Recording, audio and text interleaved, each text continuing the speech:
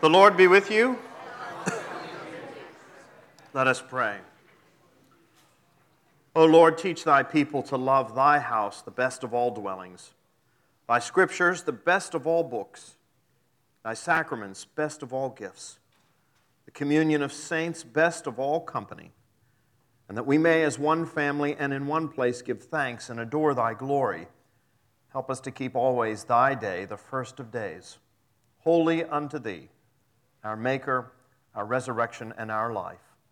God blessed forever. Amen. Well, we are in a continuing study of John's Gospel, and we are at John chapter 3 today. So if you have your Bibles, please be so kind as to open them up to John 3. We looked last week at that most famous text in all the Bible, John 3:16. And I want to come back to that text today. I mentioned last week, really in passing, that there is a sense in which this is the heart of the gospel. That if you can comprehend what John 3:16 is saying, you really understand what Christianity is all about.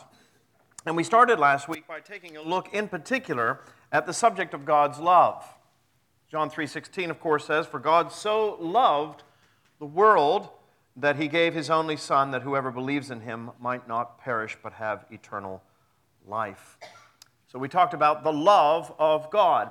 And one of the things that we noted about the love of God is that it is a broad love. God loves the world. And we took a look at what that term world is.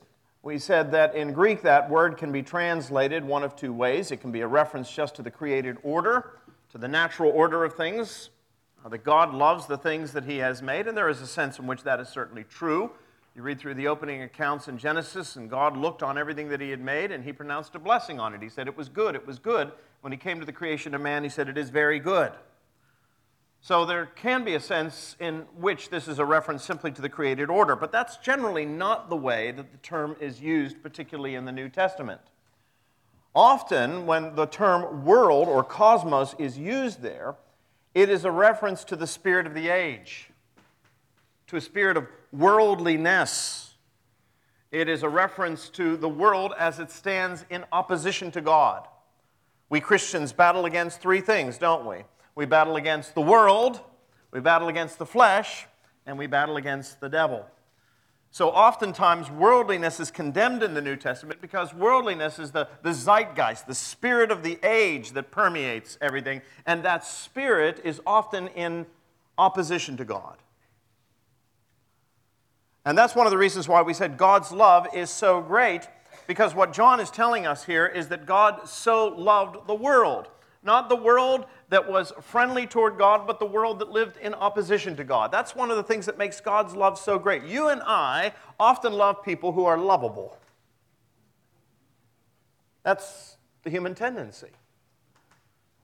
But God demonstrates his love for us in that while we were still sinners, Christ died for us. That's the power of his love. It is a great love. It is a broad love. It is a love for every man, every woman, every child, regardless of their background, regardless of the color of their skin, regardless of their economic status or their educational level. God loves them all. We have a wonderful hymn that captures this very well. "O love, how deep, how broad, how high, how passing thought and fantasy, that God, the Son of God, should take our mortal form for mortal sake." Oh, that's it exactly, isn't it? That's exactly what John 3:16 is saying, that God's love is so broad, so great, so immense, that God sent his only Son. That's the greatest gift that anyone can give, is to give of themselves. And that is exactly what God does for us in the person of Jesus Christ. And yet, when you read Jesus' words carefully, you do come away with a sense that while God's love is broad, there is also a sense in which his love is narrow. For God so loved the world that, yes, he gave his one and only Son, that whoever believes in him might not perish, but have everlasting life. That's the narrowness of it. The full force of this love can only be realized by those who believe. By those who believe. And that brings us to a discussion about the nature of belief or the nature of faith. And all I can say is if you were in the 8:15 service today, Justin did a great job of setting me up. Because this is exactly what his preaching was all about today. His sermon was about the tenacity of faith. And I told him afterward I thought it was one of the finest pieces of exposition of that text that I've heard. He did an excellent job. So be prepared to come in and take notes. Read, mark, learn, and inwardly digest what he has to say because it's a powerful message today. But it's about the nature of faith. Faith, of course, is a central biblical idea. The word faith or belief can be found no less than 98 times in just the Gospel of John alone, just the fourth Gospel. Jesus said that if you have faith the size of a mustard seed, you'll be able to say to that mountain, be removed and cast into the sea, and it will be done for you. And the author of Hebrews was even more emphatic. He said that without faith, it is impossible to please God. So if we don't have faith, we cannot even please God. That's how central this idea of faith is. But it raises a question, what does the Bible really mean by faith? We talk about faith all the time in the culture. We talk about having good faith, having bad faith, and so forth. But what does the Bible really mean by faith? If it is faith that is required in order for us to please God, if it is believing in Jesus Christ, a form of faith that is required in order for us to receive the benefits of His love and His salvation, what is true faith? Well, Justin made reference to this. As I said, he set me up today. I should just bring him back in here and make him repeat the whole sermon all over again. But he set me up for this. Ever since the Reformation, there have basically been three ideas that are central to an understanding of biblical faith. Three components, if you will. They're normally under the categories of Latin titles. The first is notitia. You can see it up there on the screen, notitia. The second is assensus. And the third is fiducia. Now, some of those words will be somewhat familiar to us. Fiducia, for example, from which we get our term fiduciary. But all three of these elements are essential if it's going to be true biblical faith. So let's just unpack them for a second. First, if you're going to have genuine faith, the kind of faith that saves, the kind of faith without which we cannot be justified, you must have notitia. Now, what is notitia? It's simply knowledge. If you're going to have faith in something, faith has to have an object. There must be a subject of your faith. You can't just have faith in nothing. You have to have faith in something. So the first element of true biblical faith is a genuine understanding of the subject. In this case, the subject is Jesus Christ. For God so loved the world that He gave His one and only Son, that whoever believes in Him should not perish but have everlasting life. So, you have to have an understanding of who Jesus Christ is. That's first and foremost. You need to understand what the Bible says about Jesus. And since we've been studying the Gospel of John, you don't have to go very far to understand what the Bible says about Jesus. John has the highest Christology anywhere in the New Testament.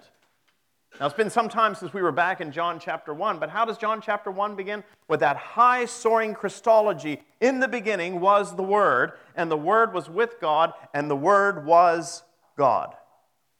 Without Him, nothing was made that was made. So the Logos, the Word, is what? God. In the beginning was the Word, and the Word was with God, and the Word was God. And then you get to verse 14, and you have this profound statement, and the Word, by whom all things were made, who is one with God, became flesh and dwelt among us. And we beheld His glory. Now, there is no statement like that anywhere. That God, the creator of the heavens and the earth, at one point in history, took on human flesh, came down, became one among us. So when we talk about faith, one of the first things you need to understand is who Jesus Christ is, that He is God in the flesh. I had someone come up to me not long ago as I was coming into one of these classes, as a matter of fact, and this lady stopped me, and in great sincerity, she said to me, "So what you're telling me is that Jesus is God?" "Yes, but you see, many people don't realize that."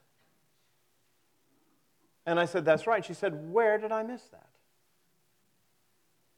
See, many people have no sense of the Trinity, no sense of the Godhead. But when we talk about Jesus Christ, we're talking about God of God, light of light, very God of very God, begotten, not made, of one being with the Father, by whom all things were made.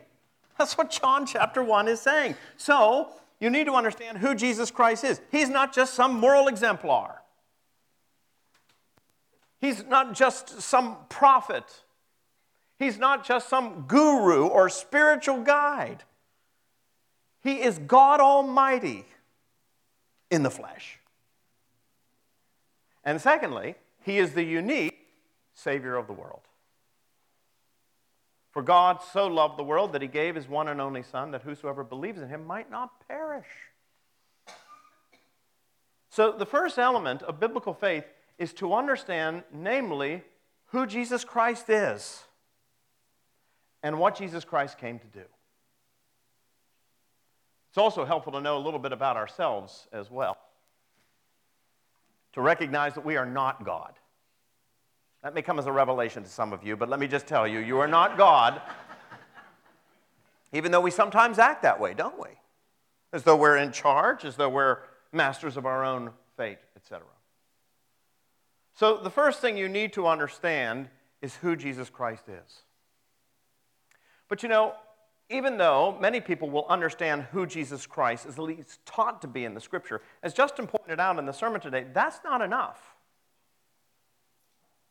It's possible to understand the content of the Christian faith and yet nevertheless disagree with it. I think about the late Bishop of Newark, New Jersey, Jack Spong. Now, for those of you who are relatively new to Anglicanism, that may not be a name that you are familiar with. But Bishop Jack Spong was very famous. I would go so far as to say infamous, but nevertheless, he was famous in the Episcopal Church in the 1970s, the whole way through the 1990s. He wrote all kinds of scandalous books about how Christianity must change or die, on fundamentalism and so forth. And basically, Bishop Spong, who was ordained to be a bishop in the Episcopal Church and who was ordained to defend the faith, denied every aspect of it. He openly denied the doctrine of the Trinity. He openly denied the doctrine of the atonement. He denied the doctrine of the virgin birth. Just go right on through the creed. Fitzsimmons Allison, our own bishop, once said that every time Jack Spong stands and says the creed, he perjures himself. And that was absolutely right. And yet here was a man who was sitting in a bishop's chair whose responsibility, quite frankly, was to defend the faith. And let me tell you something, he understood it. When he debated with conservatives, he understood the subject matter oftentimes better than they did. He just didn't agree with it. So it's not enough simply to know that the church teaches or that the Bible teaches that Jesus is the Son of God and the unique Savior of the world. There is a second element to biblical faith, and that is you must believe it yourself. You must be in agreement with it. You must assent to it, assensus. But you know, even that is not enough.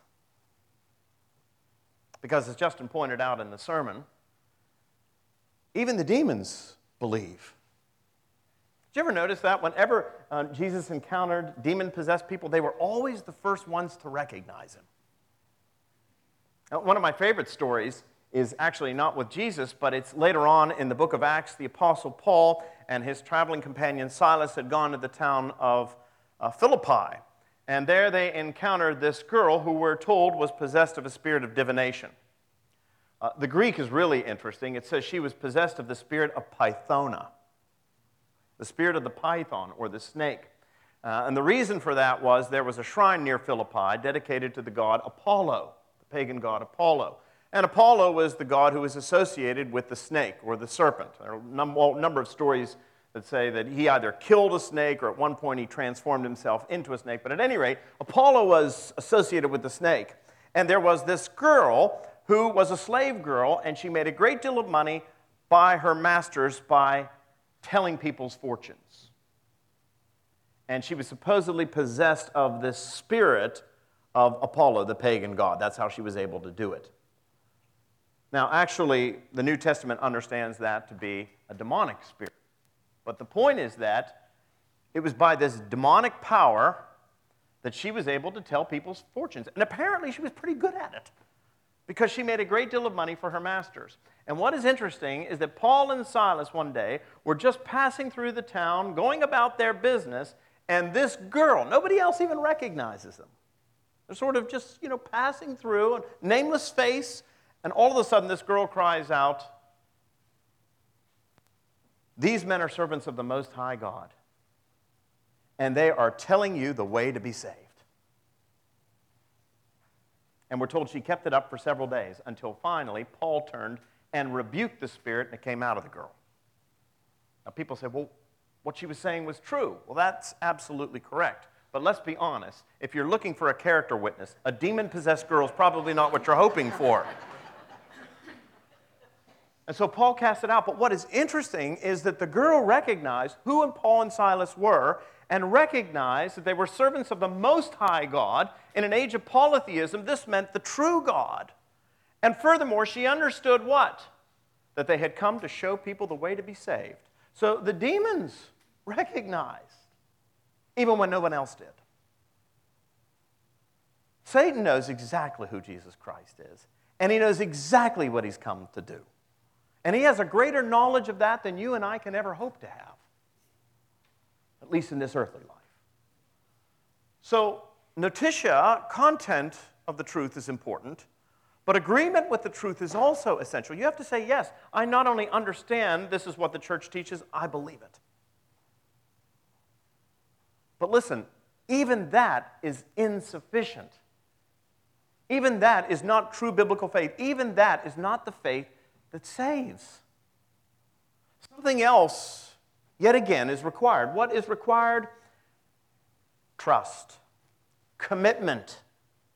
This is the fiducia part. Ignore what's on the screen up there. I misnumbered things. You have to trust in Jesus Christ. You have to trust in him personally. Now, the illustration that I've used before to demonstrate what true biblical faith is a parachute. You can understand what a parachute is. And you can understand even how a parachute works. You know that a parachute is supposed to be something that will save your life if you have to jump out of an airplane. All right, that's notitia. You know what a parachute is. You know what it's designed to do. What's the assensus? You believe that it's capable of saving you if you're in peril. Because what? You've seen it with other people. You've seen soldiers, for example. Airborne soldiers jump out of airplanes and pull the ripcord, or you've seen people who've done skydiving, and you understand, yes, it is capable of saving you. I agree that it's capable of doing that. But that is entirely different from strapping it on your back and jumping out of an airplane with nothing between you and certain death but a piece of nylon. That's something entirely different, isn't it? That's not mere knowledge. That's not mere agreement. That is absolute trust. And that, the New Testament said, is the nature of biblical faith. It's knowing who Jesus Christ is, it's believing in what he came to do, and it's trusting your whole destiny to him. That is what is required in order for a person to be saved. And that is a journey. It's the beginning of a journey, a lifelong journey of faith. And you're going to hear more about that in the sermon, so I'll let Justin deal with that subject today. That's what faith is. So let me ask you the question, do you have that kind of faith? I'm not asking the question, do you believe that Jesus Christ is the Son of God? I'm not even asking if you can stand and recite the words of the creed without crossing your finger. I'm asking the question, have you placed your whole trust for your eternal destiny Just ask yourself this question. If you were to die today and stand before the bar of God's justice, and God says, "Why should I let you in?" Are you going to count on the fact that God, you think, grades on the curve? Is that what you're going to do? Well, Lord, I'm not perfect. I know that. But I did the best that I can. Is that what you're going to say to the Lord? Or are you going to say, I have trusted solely in the shed blood of Jesus Christ. Nothing in my hand I bring. I've got nothing. There's no reason, Lord, why you should accept me into your kingdom. The only thing I have is the shed blood of Jesus. Have mercy. Because that's what biblical faith is. That's what it means to truly believe.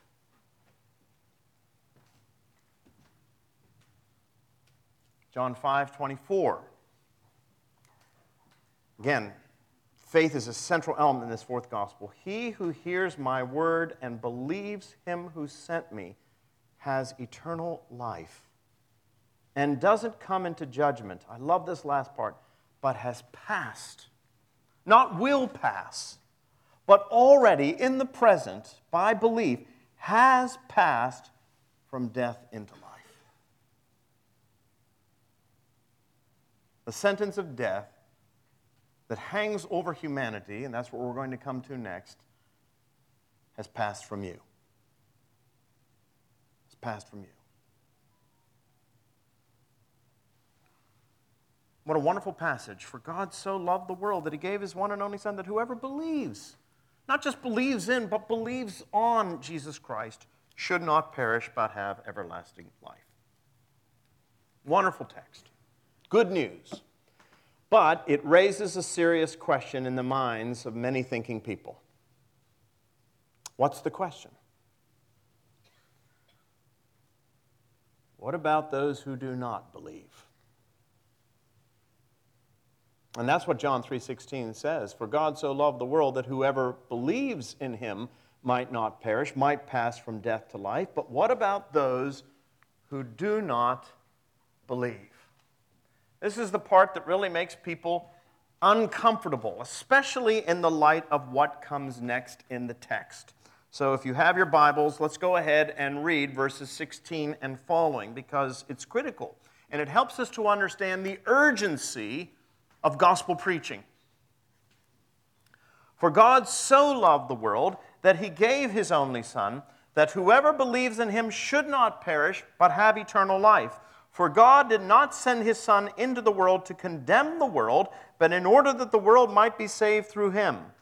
Whoever believes in him is not condemned, but whoever does not believe is condemned already, because he has not believed in the name of the only Son of God. And this is the judgment. The light has come into the world, and people love the darkness rather than the light, because their works were evil. For everyone who does wicked things hates the light and does not come to the light, lest his work should be exposed. But whoever does what is true comes to the light, so that it may be clearly seen that his works have been carried out in God. What about those who do not believe? Well, Jesus says very clearly here, John says very clearly here, they stand condemned. Now, why do we struggle with that? I think we struggle with that because we want the love of God without the justice of God. We want a loving God who just gives blanket amnesty, or at least that's what we think. But we do not want a God who calls people to account. I said that's what we think, because if you actually step back for a moment and consider the idea of blanket amnesty, you begin to realize that there is no justice in the world then.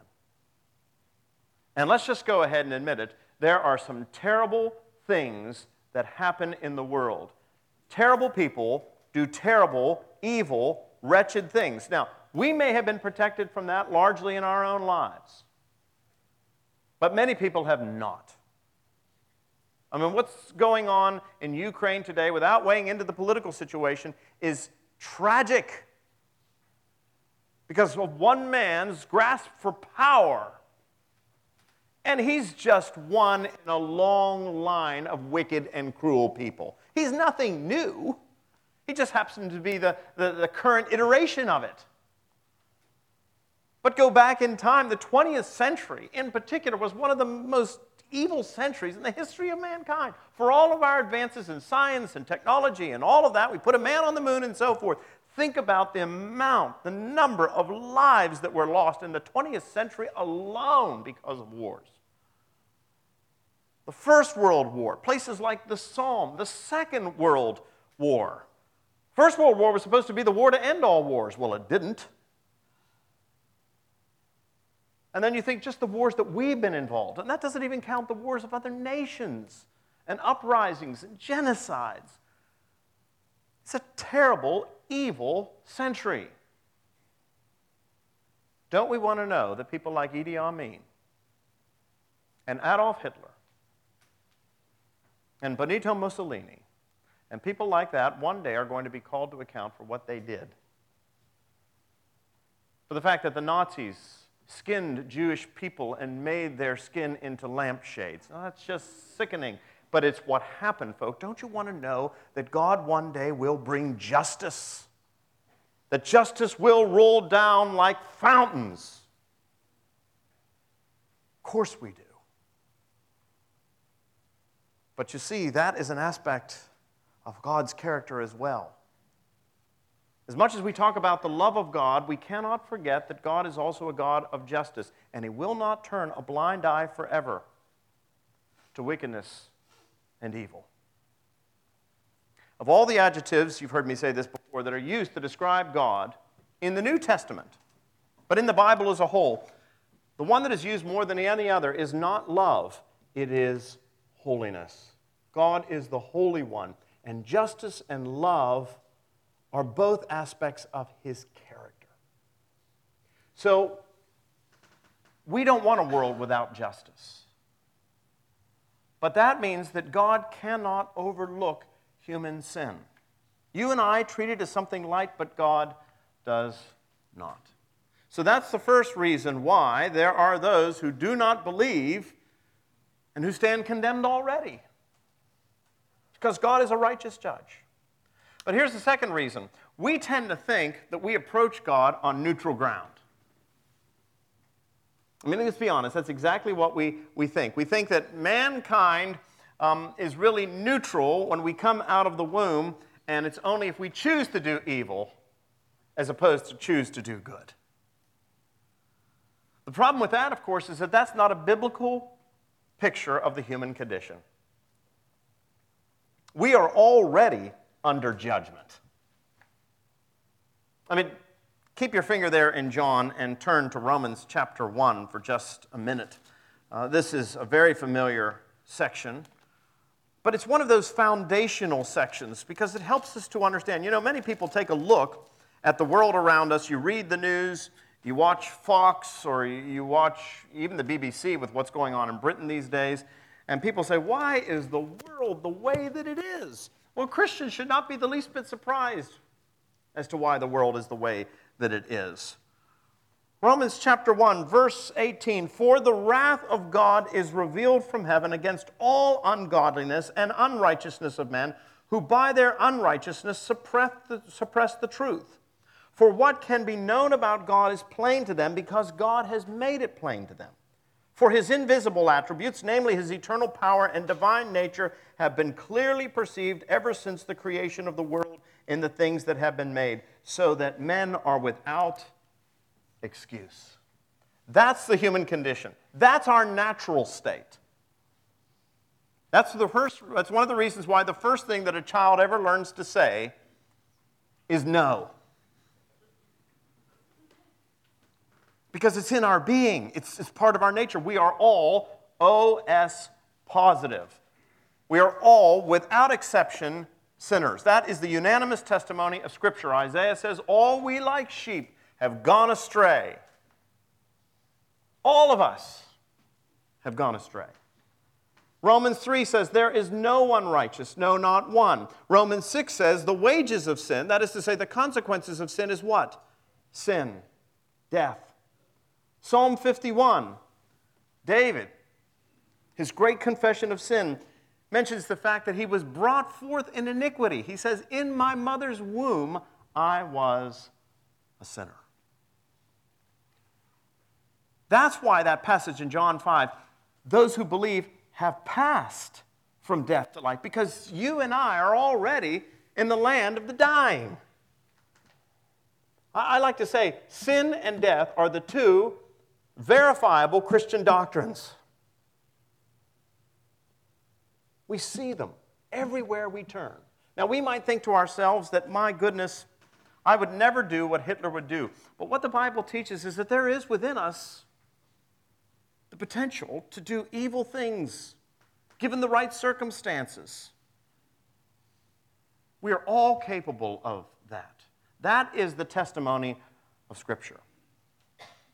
And so here we are all condemned, we are all sinners, we all suppress the truth about God because God has made himself known, and then there is the case for the prosecution. What's the case for the prosecution? This is the human condition, one. Second, God has made a way whereby men can be delivered from their sorry state. Hallelujah. For God so loved the world that he what?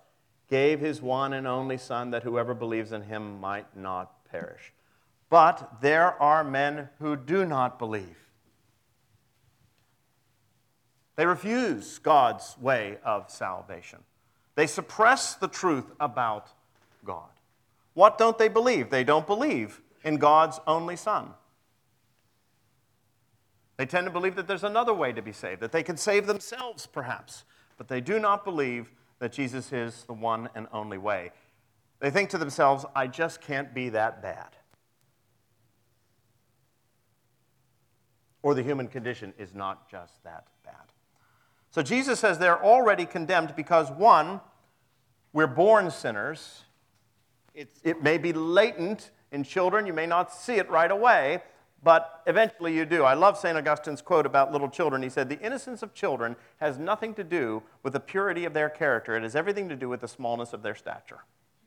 And if you've ever had little children, you know how true that really is. Oh, they seem so sweet, but let me tell you, they can be difficult. So we're all sinners. We're born that way. And we just invent ways of doing evil, especially as we get older. But God has provided a way whereby we can be saved. Now, that's the good news. But the problem is that there are some people who willfully reject that. And why do they reject it? Well, John goes on to tell us why they reject it. They reject it because men loved the darkness. Don't be fooled into believing that some people perish out of ignorance. That is exactly what Romans is teaching against. God has made himself known in the things that have been made. You have to turn a blind eye. You have to suppress the truth not to realize that. And furthermore, Jesus says it's not just a case of them suppressing the truth. The real reason why people reject Jesus Christ and God's free offer of salvation is why? Because he says, and this is really the harsh part, it's really because they love the darkness rather than the light. I think it's very interesting that in this particular section, John uses that term light 5 times. The light. There's a contrast between the light and the darkness. What does darkness do? It conceals. They prefer the darkness to the light. Turn, if you will, for just a moment to 2 Timothy chapter 3. And you know this section of 2 Timothy, Paul's last letter, incidentally. We've been looking at 2 Timothy for the past several weeks. But the interesting thing about 2 Timothy chapter 3 is that, again, this is Paul's last letter. He wrote this way back in the 1st century, but I think it is a description of the world in which you and I live. Paul's writing to his young friend, and he says, "But understand this, that in the last days there will come times of difficulty, for people will be lovers of self, lovers of money, proud, arrogant, abusive, disobedient to their parents, ungrateful, unholy, heartless, unappeasable, slanderous, without self-control, brutal, not loving good, treacherous, reckless, swollen with conceit, lovers of pleasure rather than lovers of God, having the appearance of godliness, but denying its power." Now tell me that is not a picture of 21st century American culture. And yet people love that. We promote this. We praise this. We extol this. We strive for this. And that's why people stand condemned. It's not because God is not loving. God has provided a way. It's because people prefer to live in the darkness rather than in the light. Now, it's not hard to understand why people want to live in the darkness. We all know what light does. Light has a tendency to do what? To reveal. And there are lots of things that we don't like to have revealed. It has a tendency to expose. And nobody likes to be exposed. That's one of the reasons why the Pharisees could not stand Jesus, is because whenever they came into contact with him, he exposed them for all of their hypocrisy. Why is it that most crimes take place at night? Because you can conceal them. But here's the really tragic thing. God's light, well, it does expose us. It exposes our sin and our wickedness, all the things, the thoughts of our minds. I mean, the prayer that we utter at the beginning of the worship service, the collect for purity, think about that. Almighty God, unto whom all hearts are open. Let me ask you a question. Would you like me, if I could, to flash up there on the screen the thoughts of your hearts? Every thought you've ever had? Almighty God, unto whom all hearts are open, all desires known. How about your desires? And from whom, what? No secrets are hid. How many of you have secrets? Everybody better raise their hands. Everybody out there has a secret. We all have secrets. We don't want anybody to know about these, but he is the one unto whom all hearts are open, all desires known, and the one from whom no secrets are hid. That's what the light of God does. It exposes us. But not with the intent of humiliating us, but with the intent of bringing us to the end of ourselves, where we realize what we really are, what kind of a situation we're really in.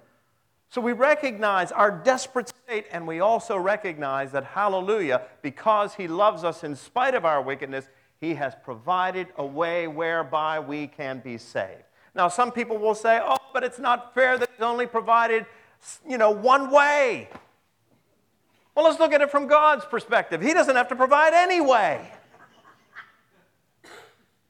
The drowning man does not say, when the man hands him some driftwood to pull him ashore, no, thank you, I would prefer a life preserver. He'll take hold of whatever is offered to him. And that is what God has done in the person of Jesus Christ. He loves us, but we will never recognize that love. We will never place our trust in him so long as we think that we are fine just the way we are, so long as we continue to suppress the truth, so long as we continue to live and prefer the darkness.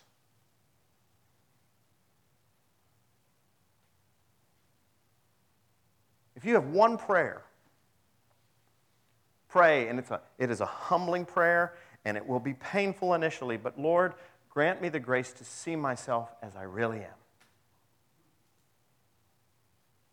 And grant me the grace to see Jesus Christ for who he really is. And if you can do that, when you begin to see yourself for what you really are, and by the way, the closer you get to Jesus Christ, the more your faults your sins will become apparent to you. Even if they don't become apparent to anybody else, they'll become apparent to you. Why? Because the closer you get to the light, the more the cracks, the flaws, and the blemishes come out.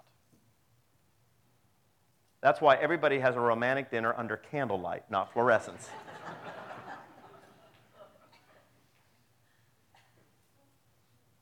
The closer you get to the light, the more you're going to see your faults, but the more you will see the grace, the mercy, and the love of God, how deep, how broad, how passing thought and fantasy.